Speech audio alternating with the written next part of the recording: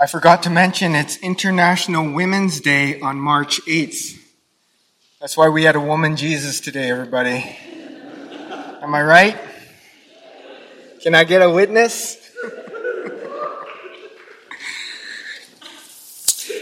I would like to think my preaching task is simple today, John 3, but it seems that it is easy to make this idea more complicated than we ought to make it. So we've sung it, Jesus loves me, this I know, for the Bible tells me so. And then we've heard it from the mouth of Jesus, God loves the world. I'm not here to punish the world, I'm here to rescue it. In the Jesus Storybook Bible that Pastor Dawn often reads to the children, she quotes God's love and what God's love is like. And it's a repeating theme in this Bible that God's love is never stopping, never giving up, unbreaking, always and forever love.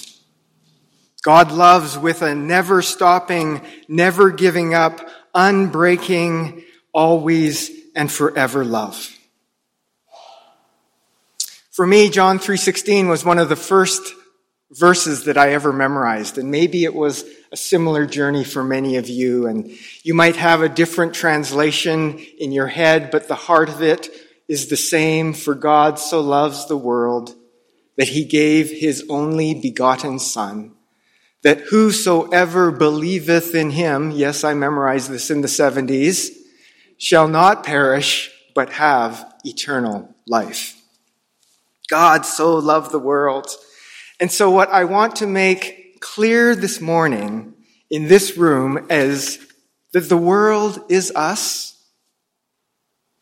And if the world is us and God loves the world, then all of us get in on God's love. We're all in. We're all loved. And so you might be wondering, well, Ryan, what's the big deal? Well, the big deal of why I want to be passionate and persevering about this message is because there's too many voices out there that tell us that we don't get in. That God doesn't love all the world. That there's a limit to God's love, or there's something you need to do or not do to get in on God's love. And I hope that every person that comes through the doors and the hallways of First Baptist Church Edmonton hears the message that Jesus says, we're loved. We're in. Jesus is here to rescue all of us. And one of the best images for me when I think of God's rescue is this idea of feeling and thinking and knowing that I am in good hands. Maybe you've heard that phrase before. You're in good hands. You're in good hands. You're in good hands. And I think that's the heart of John 3:16. You're in good hands. I'm in God's hands. Hands that love me, hands that support me, hands that will not ever, ever, ever let me go. Jesus echoes this further in the Gospels where he says, no one will snatch them out of my hand. No one.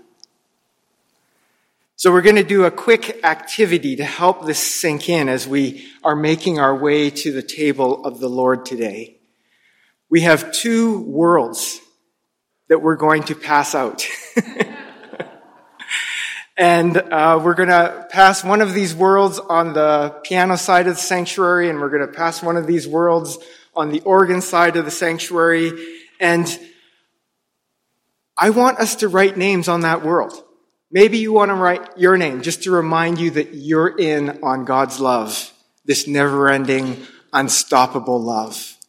Or maybe you can think of someone in your life, from your past, from your present, or someone from your future that you want to put their name on that world so that they know and you know that they are loved and that nothing will separate them from God's love or the love of Jesus.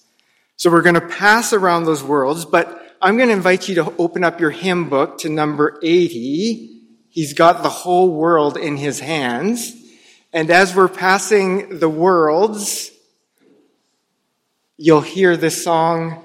Gerald's going to play through it once, and then we'll sing verses 1 and we'll sing verses 4, and you can put as many names on those worlds as you want to. Don't be in a rush. We'll put the worlds in the foyer later in case you don't get to the world. But let's remember that we're loved, we're supported, we are in good hands. God loves the world.